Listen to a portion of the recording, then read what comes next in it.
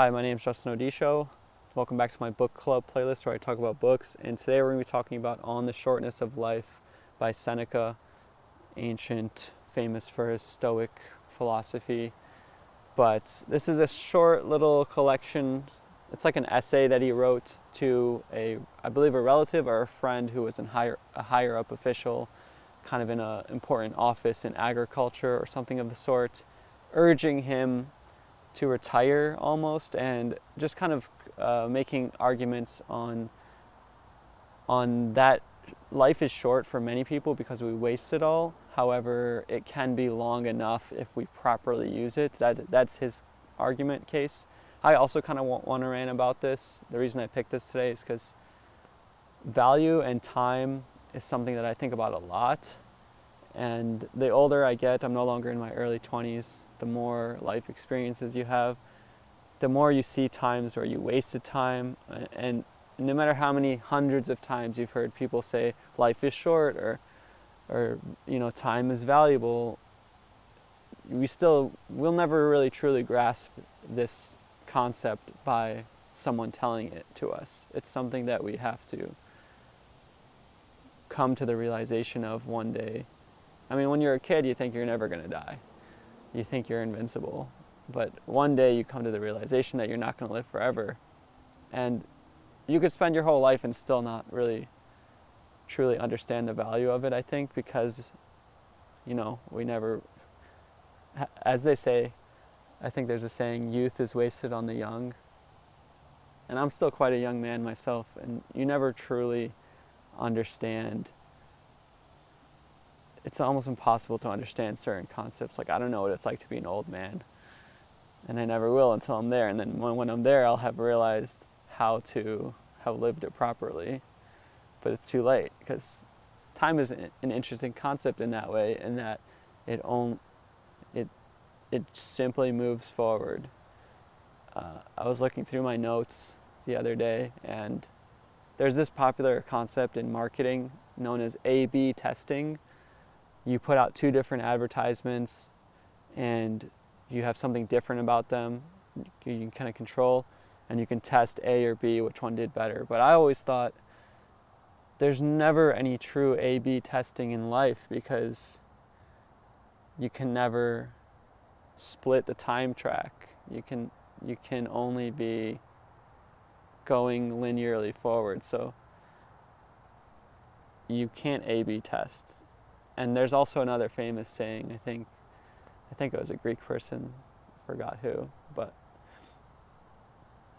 you never do the same thing twice, or like there's never the same moment twice, because like I think it's a man never enters the same river twice, because either the man is different or the river is different. Something like that. I butchered it. Someone say it in the comments. Let's actually get into something Seneca said, though I'll continue to rant. But I have some parts noted that I liked. I've read this a couple times over, every once in a while. I kind of forgot about it until I had these thoughts.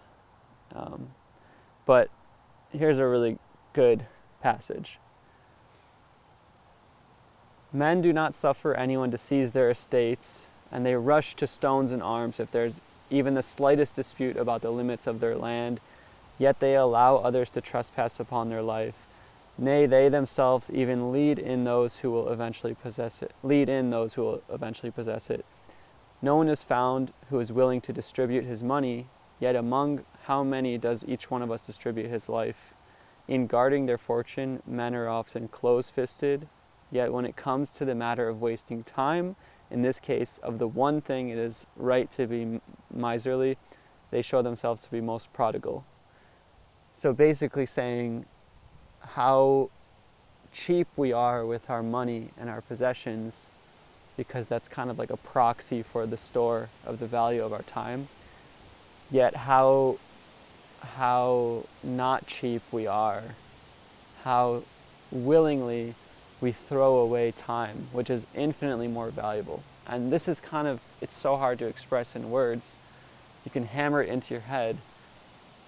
Here I am wasting. I mean, there's another point in this book that says, like, time is going to go by no matter what you do with it, whether you seize the day or not.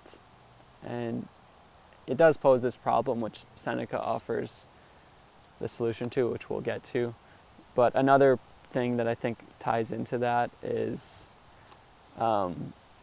men trifle with the most precious thing in the world, but they are blind to it because it is an incorporeal thing, because it does not come beneath the sight of the eyes, and for this reason is counted a very cheap thing, nay, of almost no value at all. That's another really important point. Like, time is this abstract thing. It's incorporeal. It doesn't have a physical body that you can touch. And so we don't really know how to value it. And even getting into money, like if you're into like cryptocurrencies and all, or gold versus dollar versus paper dollars, it's a very interesting concept as well. Like, what is money? How do we value? How do we store the work that we do every day? How do we store that value? That's a whole nother topic, but it's all kind of revolving around the same things. And I don't have the answer for you. The answer that Seneca proposes is by living a more examined life, as Socrates says. He says that one should not like spend all their time in social duties, all their time in work, in drinking, in like lustful activities or whatever else, trivial things. He splits things into like trivial pursuits, but one should spend their time on philosophy or philosophical pursuits. Hello, spider. There's a spider. He says that life is long enough for that person which retires to thinking about greater things. In my opinion, I would say, I mean, how do you not regret the end of your life is enjoy your life, do things that, stop waiting to live, like, oh, I'm going to live when I'm retired, but start living as soon as possible, or as best as you can as soon as possible. Like in my life, not doing things, like even recording this video and posting it to YouTube. I wouldn't dream of doing this. I'm even afraid that someone's gonna walk.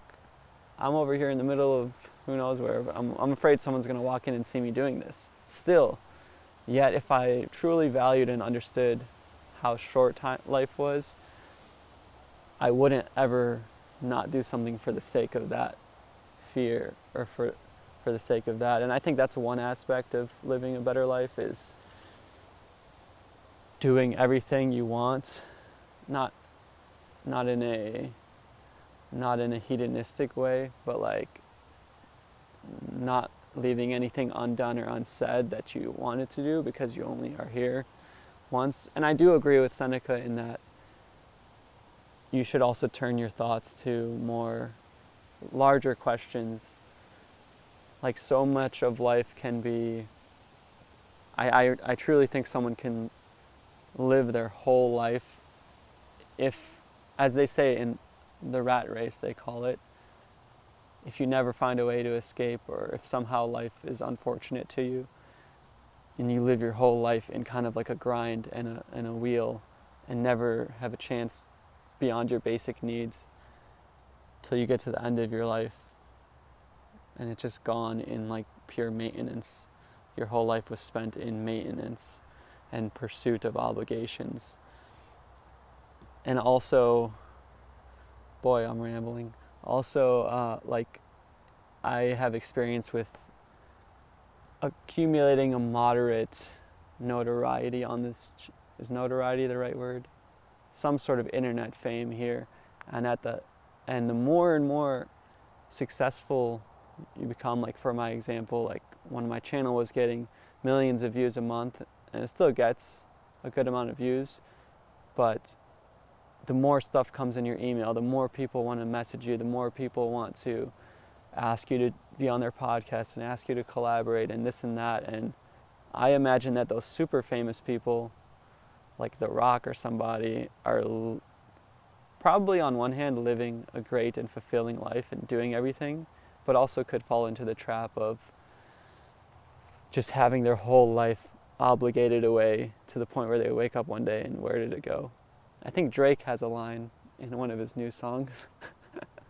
We're really spanning cultures here. About like the last 8 years went by in a blink, like where did it go? Like he's just been working. But as Seneca says, whether you seize the day or not, it's going to go by. And one thing that he proposes as well is that, which is kind of antithetical to a lot of the stuff you hear in certain philosophies, like be in the now, be present to the moment. I find it interesting. I do kind of see the value in it. He says that the now is like always gone, like it's gone, it's gone, it's gone. Here it is, it's gone. But the past and our memories is something that we have forever, and we can hold on to them forever. So make good memories, and you can always have them. And also, he suggests that if you use the whole of time, the past, the present, and the future, you keep all of it in mind and within use, that's one way to live a longer life rather than the now, which is just always infinitely gone, which is kind of like opposite to those people who preach presence. But I get what he's saying. You know, obviously, I mean, another thing he says is people who are constantly reading this and that and they're never focused on one thing. Kind of could be like this book club here, but I think there's many things that can be true and yet opposite. I mean, you have to apply context. But yeah, this thin little volume is an interesting reminder to read often. I had forgotten about it, but it's interesting to read every once in a while, just on the shortness of life, and to think about how we can make it longer.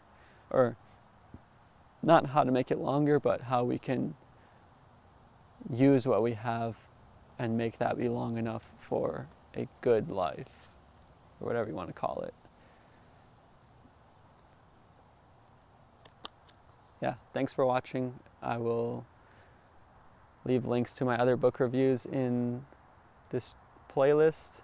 Let me know what you think in the comments. And I think this is my longest video yet for the shortest book yet. I'll see you guys in the next one.